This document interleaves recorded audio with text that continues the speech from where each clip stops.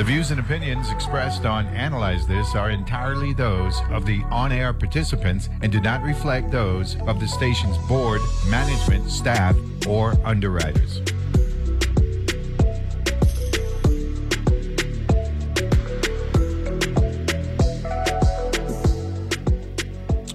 And good Wednesday morning, and welcome to a hump day edition of Analyze This here on your NPR station in the U.S. Virgin Islands, WTJX FM, with yours truly, Neville James. Today is the 27th of September.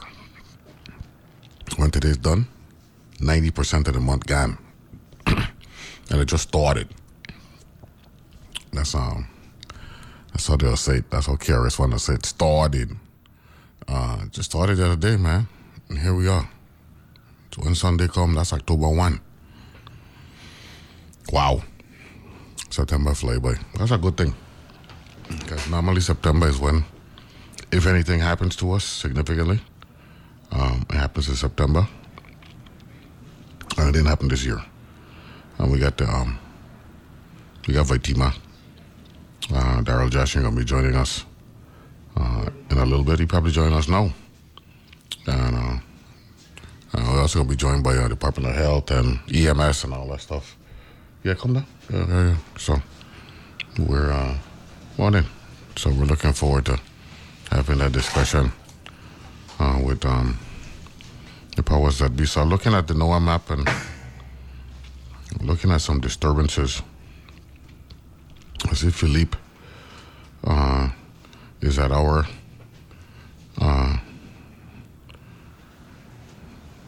that would be our latitude, right? 17.6, because we're at 17.7, but it's still it's moving due west though right now, so we got to keep an eye on that, right? Director Jaschen, good morning. Glad to have you here. Hey, good morning, Neville. And you're exactly right. We're keeping an eye on it, but it's supposed to stay a tropical depression by the time it gets to us with much needed rain. Okay. So it's heading west. It's not veering off to the north. It's going. It was projected to, but woken up this morning talking to National Weather Service in Puerto Rico. Mm-hmm. It's not going as far to the north, to stirring directions, keeping it to the west. The disturbance behind it, we'll see what happens. Also, some of it staying low. Yeah, but the key thing for us, gosh, we need to get some of that rain. We don't need, No, I took a 5 drive. inches, I took a drive yesterday up on the eastern side of the island. It's dry up there, man. We could use some rain. Very much so. Yeah. But we don't want no storm, though. You know what I'm saying? Wind shear is supposed to actually kicks in around this time of the month.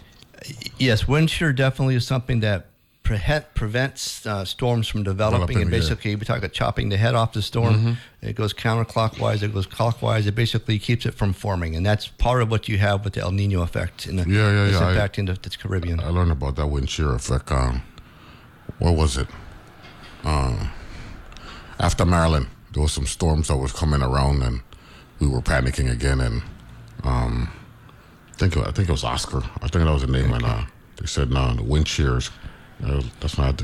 Yeah, there's all those different factors have to come together to form it and sustain it. Mm-hmm. Obviously, the warm waters, weather, the weather is really the biggest issue. The lack of dryness. The Sahara dust is our friend, but in some cases our enemy of upper respiratory. But that also keeps the environment very, very dry. So we've lost a lot of that, and it's seasonal. So we lose that, we know it. But the combination, as long as that wind shear stays there, it really will keep chopping the tops off of the formations. So let's get right to it, man. You went up for a trip with Hurricane Lee, you and Richie Mota.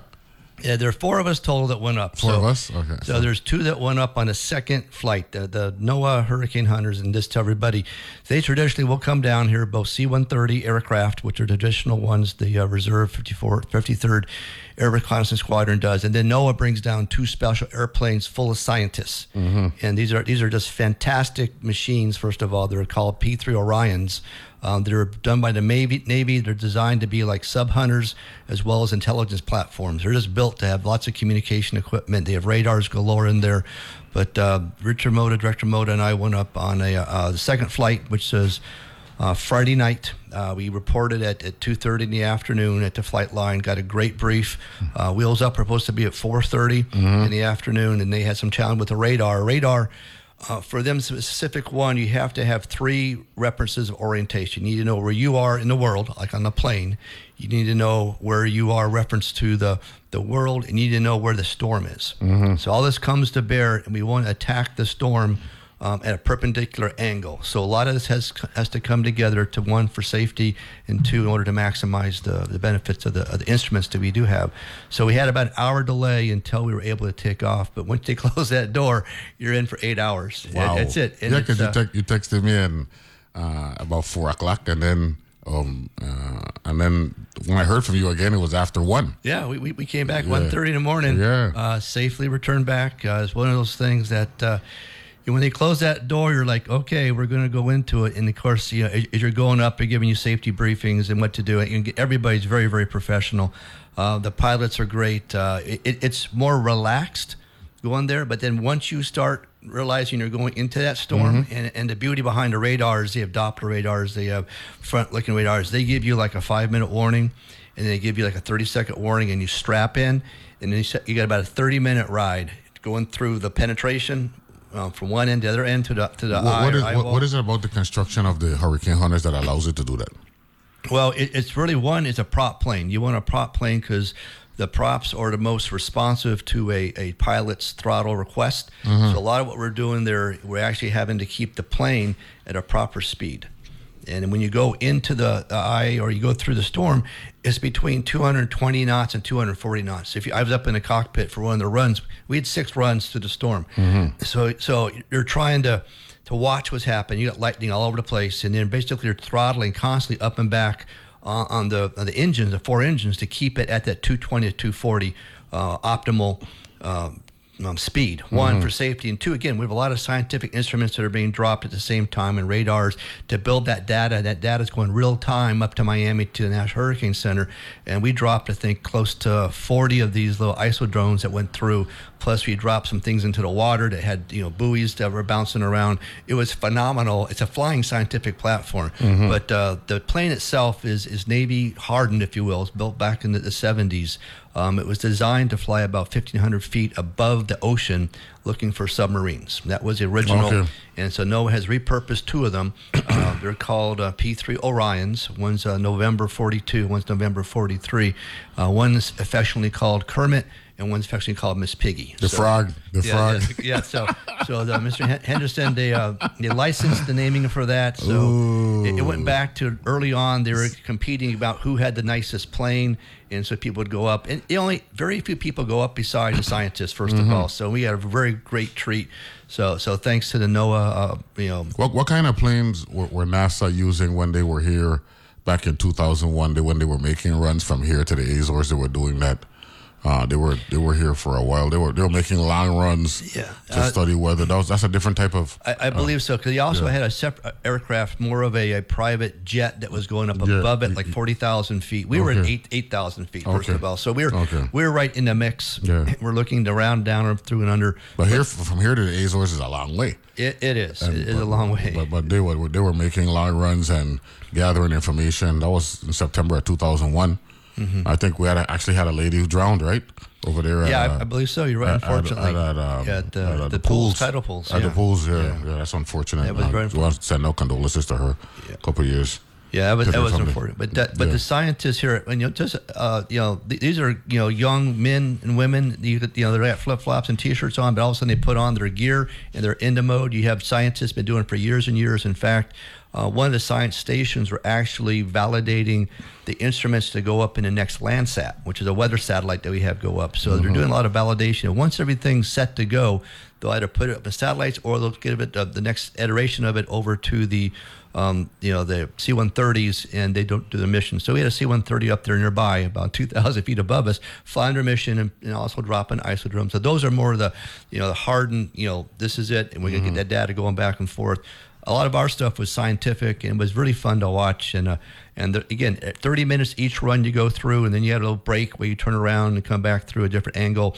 They call it a butterfly pattern. So you go from lower, and you go from really the least wind side of the storm to the most wind side of the storm. So we came in from the west, and then we went through on the east. The last run we did was rough. Richie was here with Director Moda. He was here with the governor the following Thursday, and he explained it and how the whole thing went. So I said, we're waiting for the Vitima director to come to give us the more detailed explanation of how that went. I was watching a documentary one time, a mini documentary on the Weather Channel. These planes have the ability to hover over the storms and just drop instruments right down. Yeah, I would not use the word hover. They basically are flying 220 knots, but they're predetermined runs. They do about 9 drops per run. They're hitting the edges as you go in to the storm. You're hitting the strongest part of the storm. You're hitting the eye wall of the storm, and as you go back out. So each drop, it's like a radar on it. It's like a GPS on there. It's taking all this data, sending it back up there to the plane. It's being validated by the scientist. It's validated before it goes out, and then at the end of the night, we captured 33 gigabytes of data. They had to go back and send back up to the scientists. 33 gigabytes. Yes, that's a lot of gigabytes. Yeah, and that's just zero. That's a lot. There's no pictures. But they have a lot of radar pictures inside, so you can see. But the telemetry, the way that the technology has the ability to gather information, that's just absolutely mind-boggling. Yeah, and it all goes into these models. We talk about the different models and stuff, the variables. So it's really all those differences from the heights. Then as you drop these things, little small parachutes on them, different directions they go. The first couple we dropped, they went straight down. We said, well, the parachute's not open. No, we had that wind shear. Just wasn't much wind on that side as we went in there. And all of a sudden, and you get the rain, hard rain bands you hit. And then for us at nighttime, you can tell right when we're getting ready to go into it, because all of a sudden it's like a strobe light gets turned on, and just you have nonstop lightning. We did get hit coming back by lightning. I think we lost one of our engines coming back also, which is normal. So for that normal operate, it's not like it was on fire. It been through harsh environments. These are not specially designed engines, but the pilots, they do a very good walk around afterwards, before. And even during the flights, where you have flashlights going out, checking the plane wings, checking the areas, because you're going some harsh environments in there. But again, the weird thing is, you look at the radar, you see a big red blob, and you realize you're about to go through that big red blob. Usually you go around it, but all of a sudden they're telling, no, we're going to go right through that, and we're going to find the eye wall. And it's great because you had the headsets on. The scientists are talking to the pilots, and there's a lot of coordination going on, and the timing for dropping is really, really important to have that system going on. It's about 22 people overall on the plane, I would say, but you have about 6 or 7 different stations that are set up, and between the runs, it's just like a normal airplane. But all of a sudden, you get that 30-second warning, you strap in, and the roller coaster ride begins. So I'm looking at the meteorological history for Lee, and at the time when you and Director Mota went in for the visit, right? It was northeast of Puerto Rico and the Dominican Republic, and yes. Around that time? It took us about an hour to get out to it. Yes. So at that time, it was a Category 3, Category 2 storm. Well, we the night before it was a Category 5. Yeah. We went in. When we went in, it was a 4. When we came out, is probably a strong 3.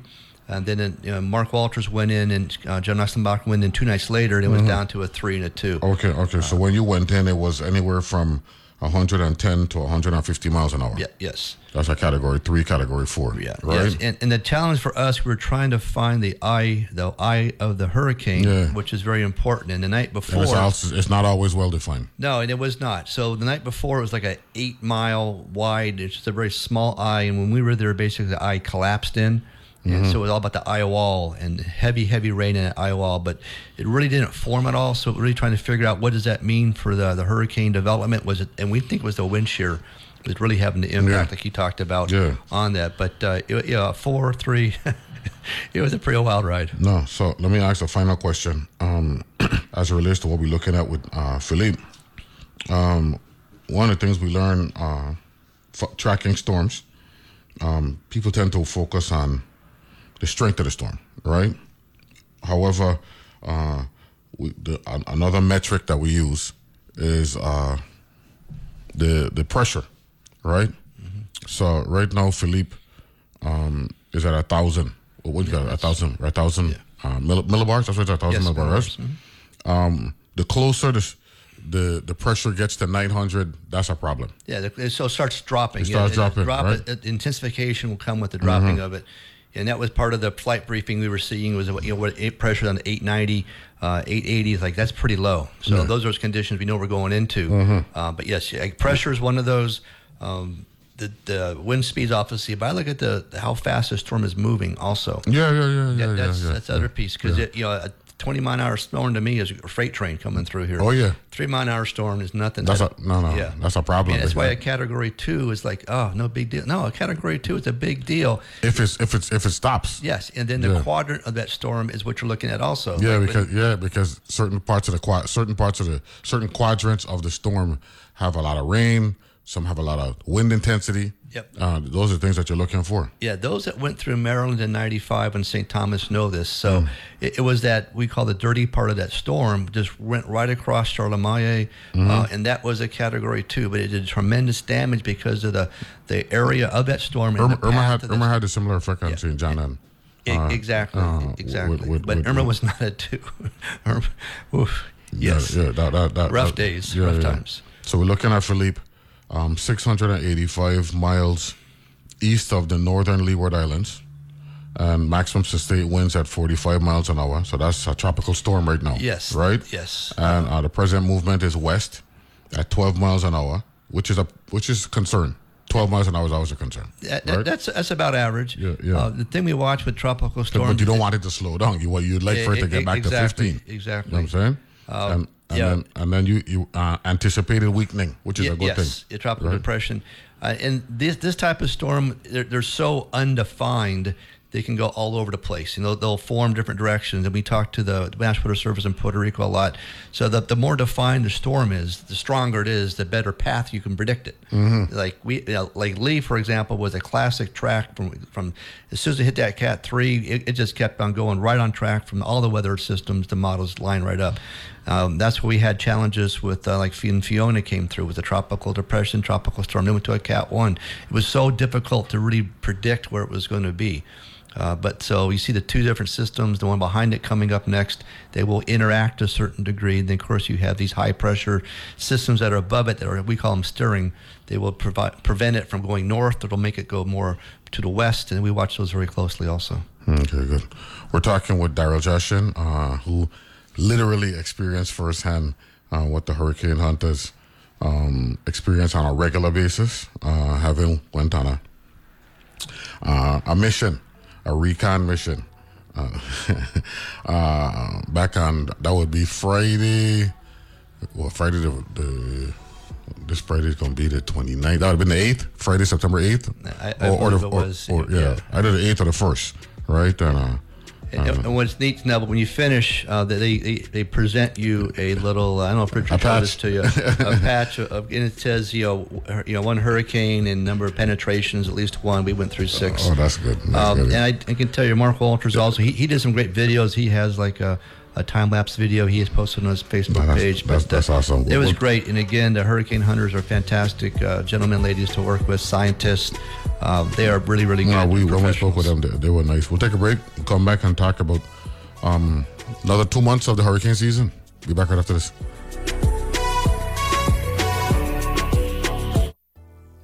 Your credit score controls a lot of what you can do and have access to. Introducing Credit Score by Bank of St. Croix. Bank of St. Croix's credit score include daily access to your score, real-time alerts, personalized credit report, and special offers. Bank of St. Croix has 2 locations, one in Gallows Bay, 340-773-8500, and one in Peters Rest, 340-713-8500. Bank of St. Croix, bankofstcroix.com, or the Bank of St. Croix app.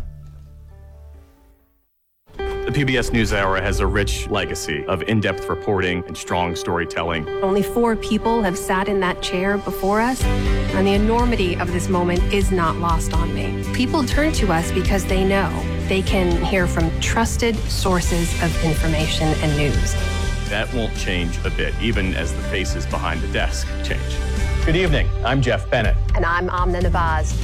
Weekdays at 7 p.m. on WTJX TV, Channel 12.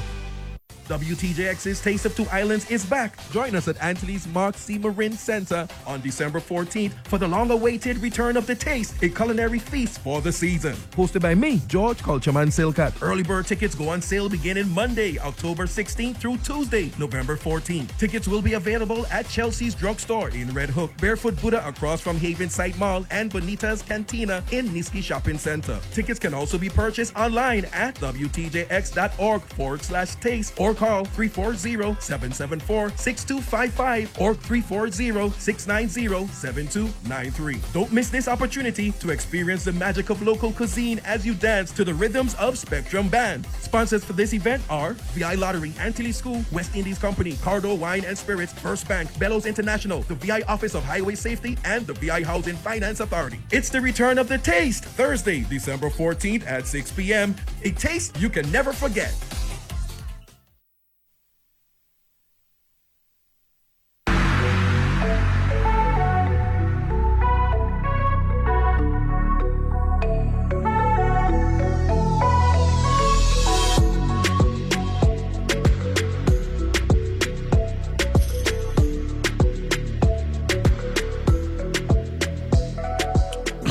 And we're back here on Analyze This with my team director, Daryl Jaschen. The hurricane season lasts for 6 months. You guys go through a debrief in December and January after the season comes to a close? Definitely. We debrief and we start in January getting ready for the next season. Mm-hmm. And really this goes back to what Vitima and FEMA do. Looking at the agencies, looking at strength, looking at some lessons learned. Also, I talked to FEMA about what's happened in other storms, like what lessons learned from Florida storms, from Hawaii storms. So we look at different things that impact a community that may be similar for us. We found a lot from Florida with Ian. Pet shelters, for example, 21,000 pets they had to take care of in that little area that got hit by Ian in Florida. The Big Bend area in Florida? No, this is the one before that. This is the one down in Fort Myers. Fort Myers, okay. Yeah. So, but the same thing, you realizing, people will not leave their homes without their pets. And so for us trying to set up as conditions by that pets can come in shelters and set things up, it's something that we've really taken on as a community, Department of Human Services, and that's one of the lessons that we'll probably continue for next year to work on. But we had 17 different initiatives last year.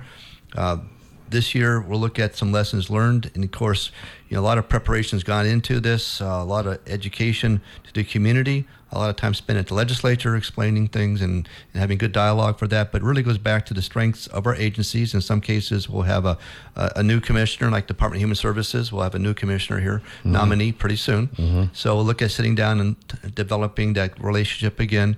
We're looking at, obviously, shelters are a huge thing. We talked about the schools, our shelters primarily, and we'll continue to work on those and get those better and better for next year. Okay, that's good. If you were to give some priority needs right now for your agency, as relates to shelters and energy and all that stuff, what would that be? If the legislature were to call you back in and said, we just received some monies, Director Jaschen, given what we're dealing with now in this hurricane season, what would be your priority areas? Well, it's interesting because there's things that I can control as a director of VITEMA, like my agencies. Mobile EOCs are important to have. Ours are probably 30 years old now. I have, improvements I want to make and developing Herman Hill, going back to there, and I have a $29 million project to do that. So I control those. It's when we start looking at the schools, for example, and I get, thanks to Director Kyle Fleming from Energy Office, we are putting a microgrid out there at Complex, not because it's a shelter, because that's a great space to put a microgrid. That's going to benefit the shelters out there when we get that going, because we will already have an alternate energy power supply.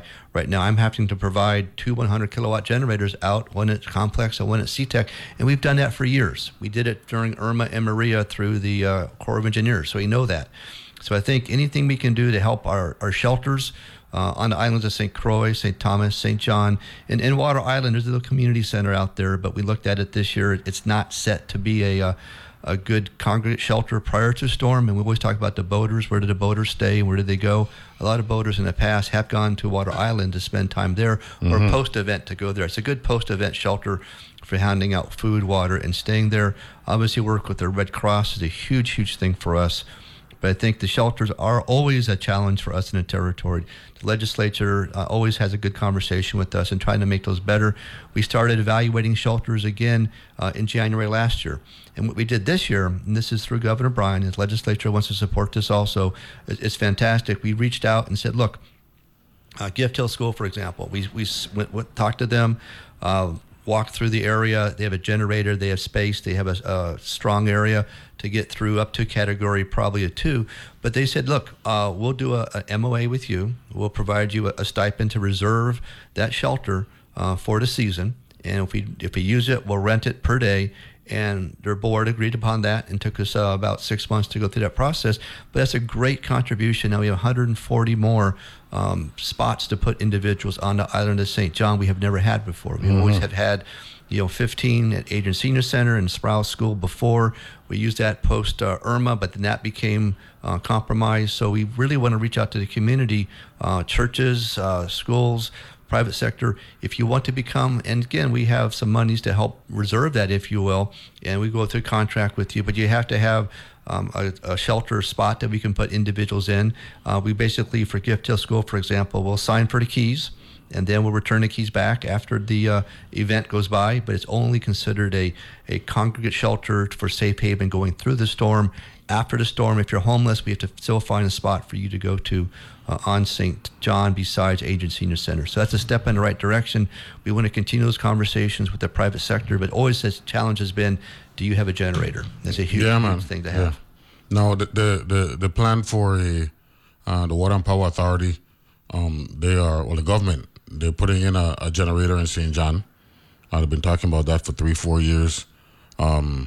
So that in the event, if unfortunately we're impacted by a storm, they're not dependent on the Holly plant to provide power to St. John. Isn't that something that Vitima also they should include into the mix, given Vitima's overall concern for the entire territory? Right. Overall, as we're developing part of the recovery and also putting a microgrid out there on St. John, is understanding is what does that provide, not just primarily but secondarily. So a lot of agencies developing these, we call them not so much shelters, they're called safe rooms. When you talk to FEMA folks, safe rooms. So they're actually trying to harden their structures, a little bit extra dollars, but there's standards you have to go through to make it a approved shelter. But anything that has generator backup to that, and of course you have to have fuel supply to go with that, individuals that can maintain that, monitor that. So part of the government also is maintaining these contracts during emergencies and maintain these generators. I have 77 facilities that I look at, critical facilities right now. I want to know the status of all their generators, who to contact, daytime, nighttime, to make sure they're ready to go. Obviously, the hospitals are a huge concern for us. But we do have those conversations. We do meet every week, my emergency support function 5, and we talk about generators. Always about generators. Everybody's always, there's Josh and talk about generators. But everybody's trained. And I show up, what's your generator status? Oh, it's kind of, what help do you need? Is it a transfer? Is it fuel? We can help you to a certain degree. Our private sector, we've stood up also with our Business Emergency Operations Center. Again, generators. WAPA is going to be great at some point, but we have to have a contingency plan. If we do lose power, and it could be distribution, it could be transmission, or it could be generation. Any one of those three go down. We have to be able to be essential employees and show up and be providing help and services. That's good. You got any openings in your agency, man? Always have openings. 911 specifically, we just hired, we onboarded 4 individuals on Monday on St. Croix. We have some coming on St. Thomas.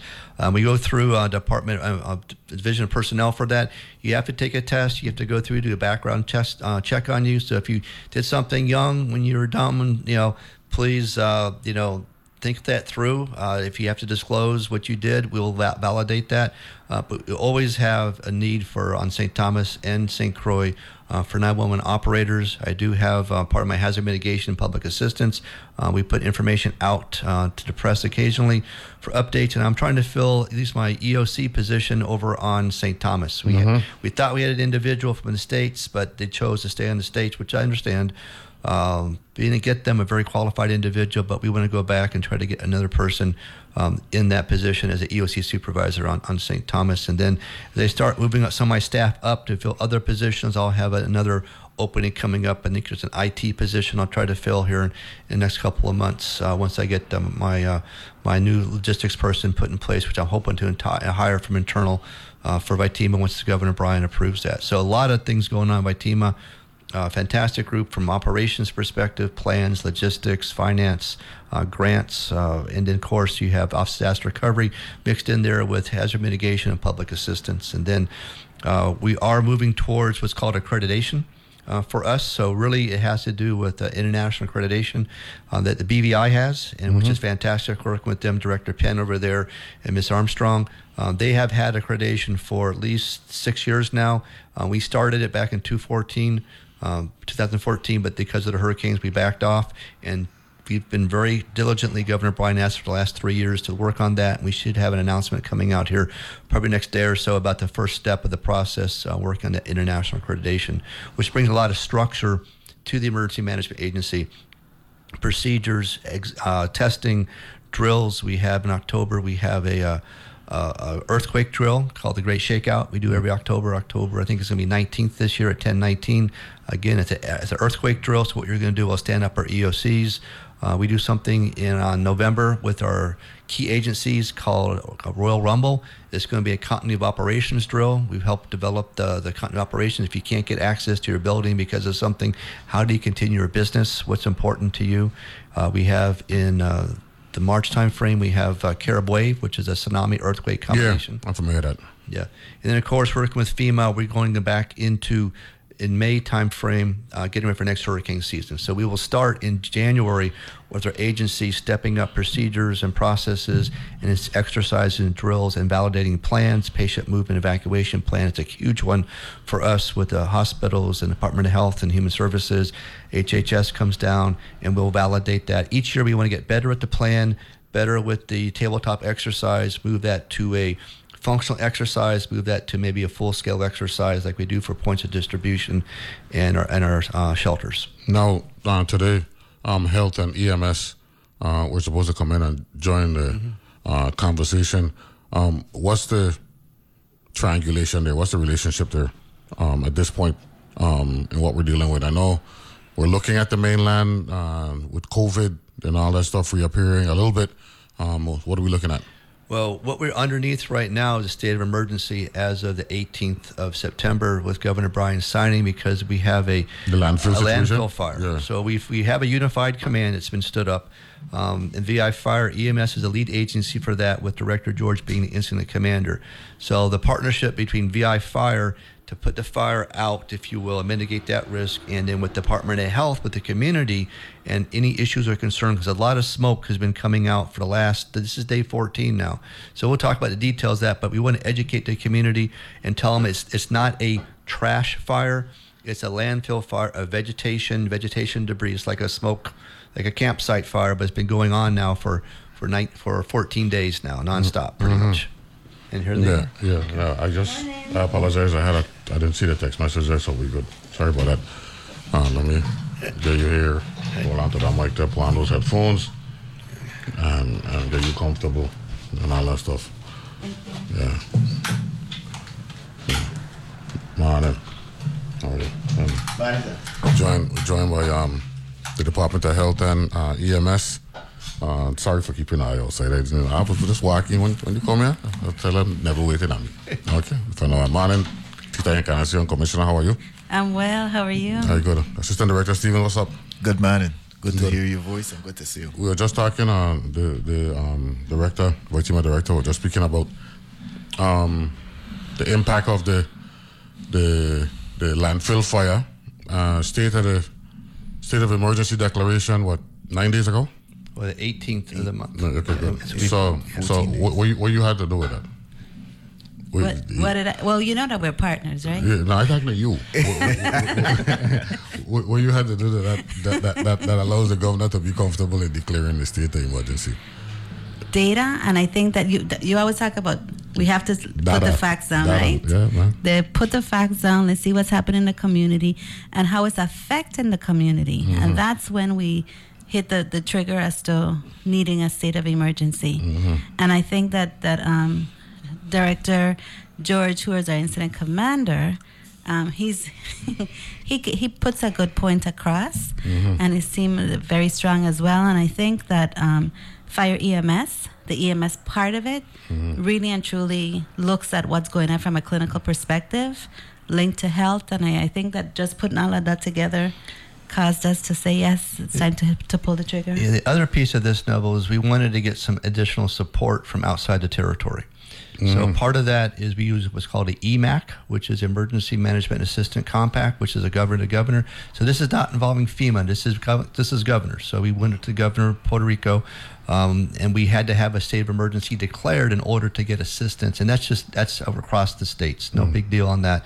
So we were able to get the Puerto Rico National Guard, our National Guard, to work together through my counterpart over there, and we're able to get what's called a helicopter. You know what a helicopter is? And a Bambi bucket, which is a apparatus which hangs below the helicopter that can contain water and can drop water, in this case, on a fire. And they're used all over the time. So this bucket contains 660 gallons of water, and basically came over for about a day and a half, dipped every 3 minutes and dropped, dipped and dropped during daytime operations. So Director Stevens, when I leave the racetrack in St. Thomas and I heading west, heading towards Bolongo, what the land fire there?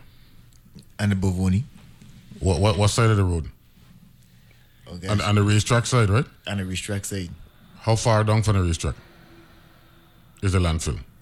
You know. Because it got a plaza there, right? It got a gas station, right? It got. You put me on the spot now. No. Why do that? Me too. Because we did the same situation, right? The residential neighbor area of Bovoni is on the right-hand side. Is on the right-hand side. Heading west. Yes. Right? So the landfill there on the eastern side. Yes. Right? And one of the questions the meteorologist from San Juan was asking me is, we know I got a landfill fire. That's what it is, right? A landfill fire over there. We hope that ain't impacting the residents. I said, well, look at the hope because of the prevailing wind, right? And the prevailing winds is in St. Thomas, right? Is east to west, right? And at least in the Virgin Islands, right? This part. So a good chunk of the island, at least on the southern side of the St. Thomas Island, were impacted? Not really. Okay. Not really. I could let Tita talk about that a little bit, but we've only had one affected resident so far. We've had to close the school. Yeah. That's right next door. Yeah. And the school a little bit down the way, down. on top of a plateau. Right. And we've been hearing, getting information that, especially in the evening times, the smokers are getting as far down as Water Island. So some of those residents on Water Island are smelling the smoke. Not that it's hazardous, but some people who are asthmatic or who have issues will be affected by the smoke down. Hey, miss, you got these people come here drinking tea. They never had it so good. You know what I'm saying? No, I'm just teasing. Thank you for the hospitality. Well, that's what we do here. It's crucial hospitality. That's what we're talking about.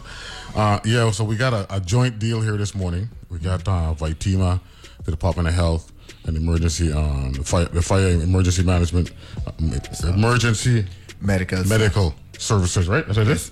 Joining us this morning. I'm going to take a break. When we come back, we're going to talk a little bit about the unification of the three of you, right? And all that good stuff. We'll be back right after this.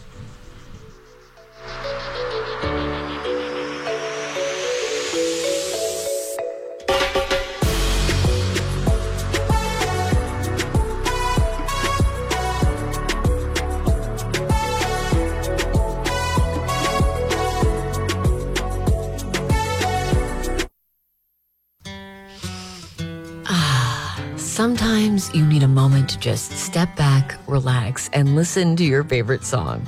I'm Raina Duras, and on the next World Cafe, maybe I can help you find something new to love, or maybe remind you of something you've been missing. There's so much music out there to enjoy, so take a moment, take a breath, and tune in to World Cafe. Weekdays at 10 p.m. on WTJX FM 93.1. So I spent the past year trying to figure out what news designed for 21st century humans might look like. One of the things that really stuck with me was that we now know that humans actually need hope to get up in the morning. And I don't think as a journalist I ever thought about it that way. We're always looking for new and better ways to understand the world we live in. That's On Point with me, Meghna Chakrabarti. Weekdays at 1 p.m. on WTJX FM 93.1, your NPR station in the Virgin Islands. As the news gets more complex and changes through the day, you need more than just a quick headline check. Here and Now keeps you connected to your world between Morning Edition and All Things Considered, as the news and the people shaping it are changing in real time.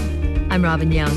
Follow along on Here and Now, NPR News weekday afternoons. From 2 to 4 on WTJX FM, your NPR station in the Virgin Islands.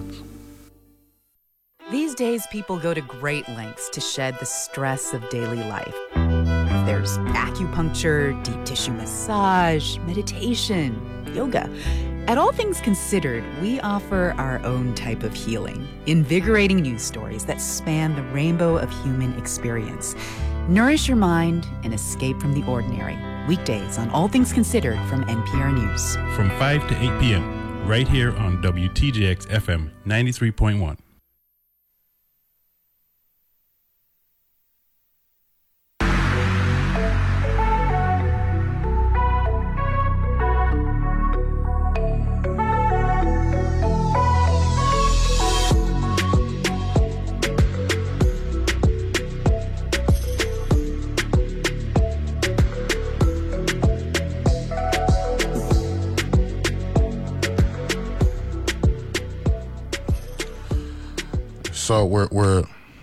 So we're back here. Analyze this. Got a nice little group discussion going on. We got Assistant Director Stevens from the Fire Services. We got Commissioner Encarnacion from Department of Health, and we got Director Jaschen from Voitima. We got Carla on the line. Good morning, Carla. How are you?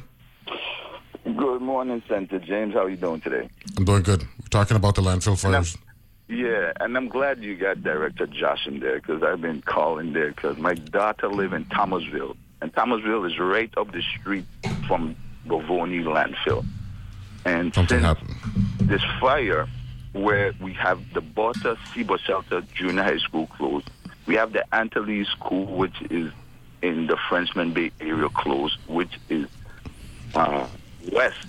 Wait, can we get a question? Can we get a question to them? We are already aware of that. To know, what are we doing about the residents that live adjacent to the landfill? Why? I mean, if we having the school closed, that means that there is some sort of particulate matter in the release of that smoke that we don't know. We don't have any quality air monitors to let us know what's in that release. And it's just concerning that. Well, we're not going to displace. Well, we're not going to displace the residents, right? So we can speak about that. Yeah, that's actually a good. That's actually a good question, sir. Carla,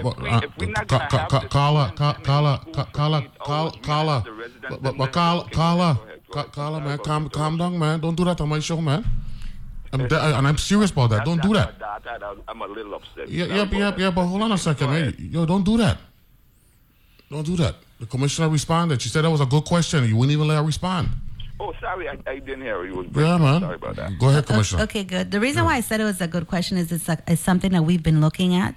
First of all, Director Jaschen and AD can speak about CSC and some of the monitoring that they've already done and the type of fire that we're looking at is more organic. So there right now no chemicals or damaging substances have been identified.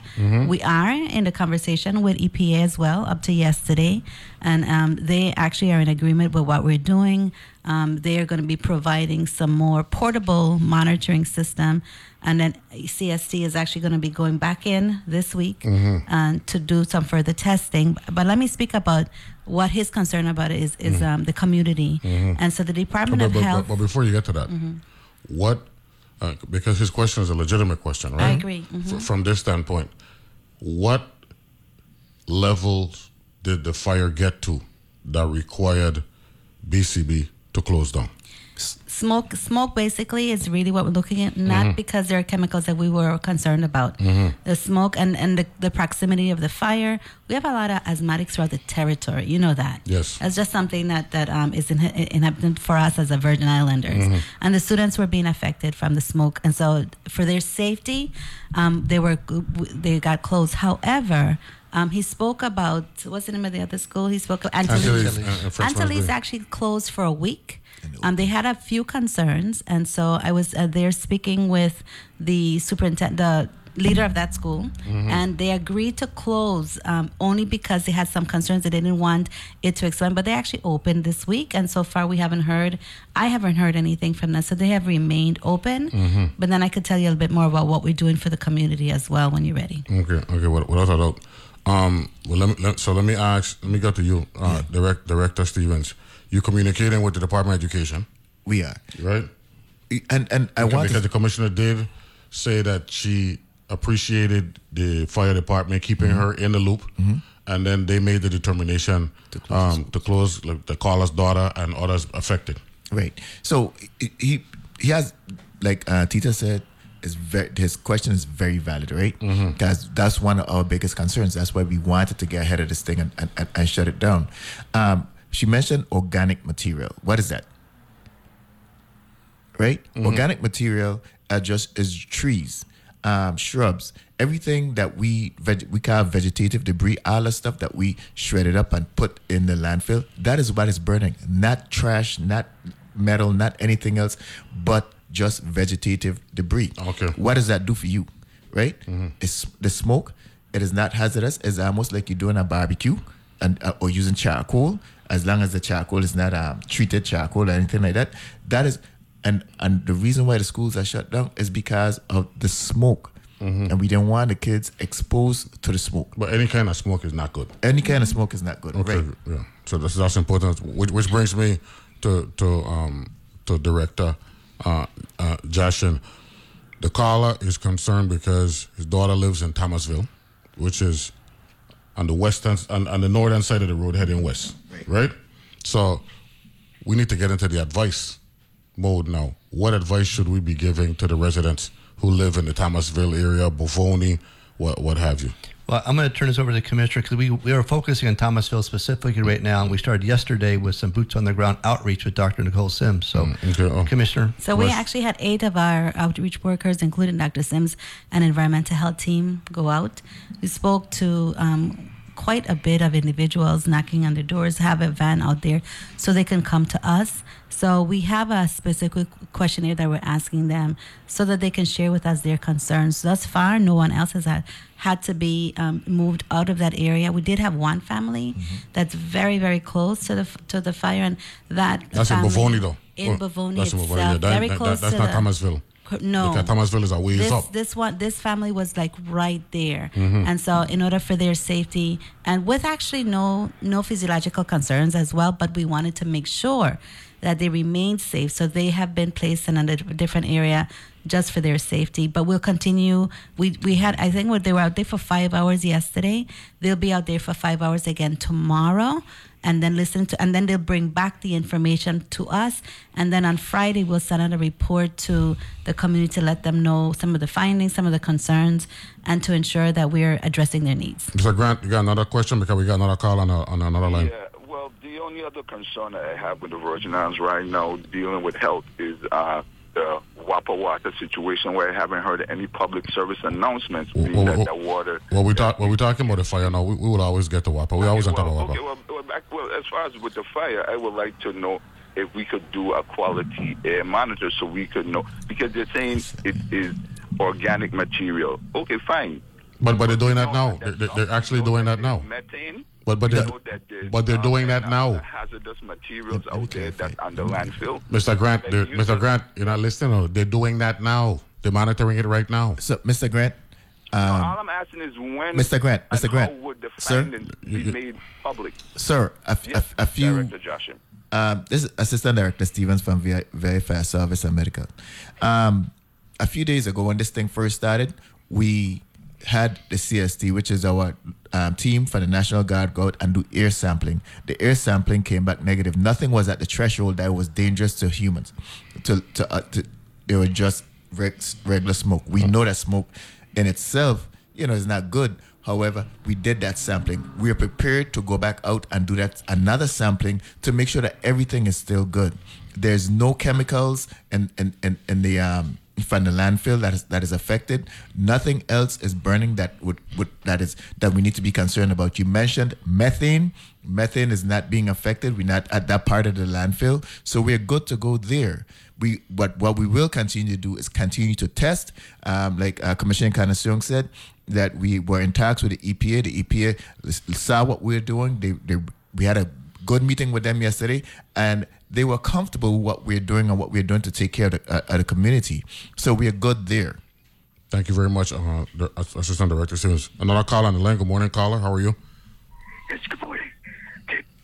Now, you all brought up the point about the smoke, and who knows what type of toxic waste is burning there. But they're doing that already. Yes. But what my point is, we need to start from the beginning with separating our resources using 6 color-coded dumpsters, which the colors would be. But you've been talking about that and recommending that for the last 3 years. No, for the last 15 years. Why? I'm talking about 3+ years on this show. That's what I'm talking about. So, do you have a specific question for either the Vitima Director, the Health Commissioner, or the Fire Services Assistant Director? What are you guys doing as far as separating the toxic waste going to the dumps? Thank you very much. Good question. Are we doing everything about separating toxic waste going to the dumps?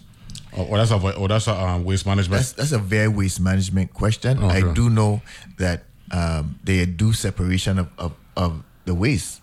That's where they have the separation house for and all that stuff. And you actually see it at the site here in Anna's Hope, right? They got like 4 or 5 different bins that you specific bins. You put the specific for household waste, trash, all that stuff, green waste, all this other stuff. So they do have the separate containers, and then they even go through it again once they get to the landfill. So let me dovetail on that question. I'm trying to work with the callers here from an educational standpoint.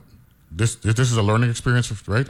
For all of us, right? It's a learning experience. So how do we go about making this an educational experience, Director Jaschen? If we were to give suggestions, because that's what we hear. We're not here to point fingers and all that stuff. We just want, should the situation happen again, we're better prepared and more knowledgeable to deal with it. All right. So I'll go back to the beginning about how we handled the debris after the storms. Mm-hmm. So for St. Croix, and this is with U.S. Army Corps of Engineers, we gathered up the debris. We kept it separate, and this is vegetative debris. We basically mulched it, and then basically spread it out over a 140-acre field right next to the airport on St. Croix. Mm-hmm. We've had no problem with the vegetative debris on St. Croix. Now, on St. Thomas and St. John, after Irma, Corps of Engineers brought that debris in, vegetative debris from St. John, brought it over to St. Thomas, reduced it down in about half, then they put it all together in the mulch into that Bovoni area, not mixing it with the trash, but keeping it separate. And that's where it's been sitting since 2017. Wow. So what's happened is built up, and if you see the pictures, it's very tall, mm-hmm. It's very dense, and then you have underground fires start this. And you really don't see the underground fires until it's way down the path as it starts coming up. So we're fighting fires that have been underground for weeks, if not months, starting. Unknowns to us. Yes, unknowns to us. Yes. That's to me, that's the unknown dynamic, right? Assistant Director. Yeah. Yes. That's what creates a problem for us. So then the question is, how do we go about looking for fires, potential fires? Well, Daryl George, the director for the fire service, what he's in talks with right now is trying to resource and get in our wheelhouse some detectors that can detect fires underground. That's it. And find hot spots. And we're gonna work with waste management so that they could have that same type of instrument so that because they're out there every day, and then from time to time they could do their own testing and checking and seeing if there's anything on the ground that's burning. Remember, this debris was 35 feet high. No, but not only that. I was just going to ask Tita this question. Didn't we have the same thing happening at St. Croix, where ever so often we'd have landfill fires down here at the airport because we had the landfill was way up there? Isn't it the same? Well, we fixed it. Fixed and different items that's being burned. So in St. Croix, we actually had a little bit more chemicals being burned, and that was a little bit more concern. Yeah. But one of the things that you said earlier is going back to the Unified Command, right? This is listening to all of the experts in one area, one IT room, if you want to call it, virtual room, causes us to be able to have conversations together and listen to AD and Director Daryl speak to waste management and said, okay, well, you know what?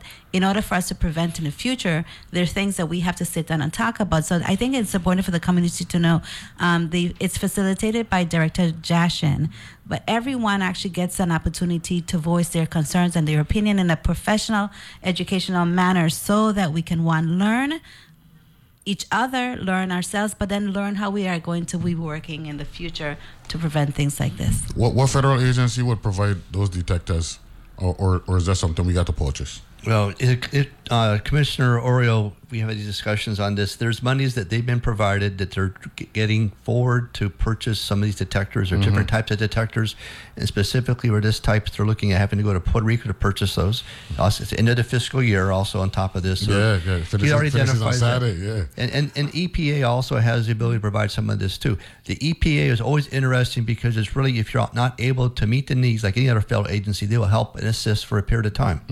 So, if this does turn into something that's going to be, hazardous in a sense, they will come and help monitor and help put monitoring stations in until we can stand up our own monitoring stations. And that's the intent behind it. It's a short-term solution, just like National Guard. It's a short-term solution with our own assets to provide the support, and then we come up with our own solutions as a government, and they can back off. Timeline, Commissioner, we got 1 minute before the next break. When are we hoping, based on what the data that you're receiving, that we could allay some fears in the Bovoni, that area there, that whole area there, and perhaps Bertha Seba Shelter can look at reopening? I'll let the professional answer, but one of the things that I'd like to say is that we're also monitoring hospitalization emergency room visits. If we were seeing high numbers, then we would be concerned for the community even more. So we have not seen individuals coming with asthmatic attacks, smoke inhalation. So we're looking at that as well. And like I said, after tomorrow, we'd be able to, because we're actually going to disperse that stuff even more into the community, and we'll be able to bring that information back. And we do have a hotline, and Director Jaschen will let you know what that number is, that if you do have some concerns, call the hotline, and we'll get there to you. Definitely on St. Thomas. Please, you can call Vitima. The Vitima number is 340-774-2244. And again, 340-774-2244. If you are having, respiratory issues or concerns, call 911. Fire, EMS, police will be out there to help. Don't go anywhere. We're going to take a break. Come back and go a little bit past the 9 o'clock hour. We got the fire services, we got Department of Health, and we got Vitima in the house this morning. And then we're going to be talking with the St. Croix AFT leadership in a little bit. Be back right after this. Nope.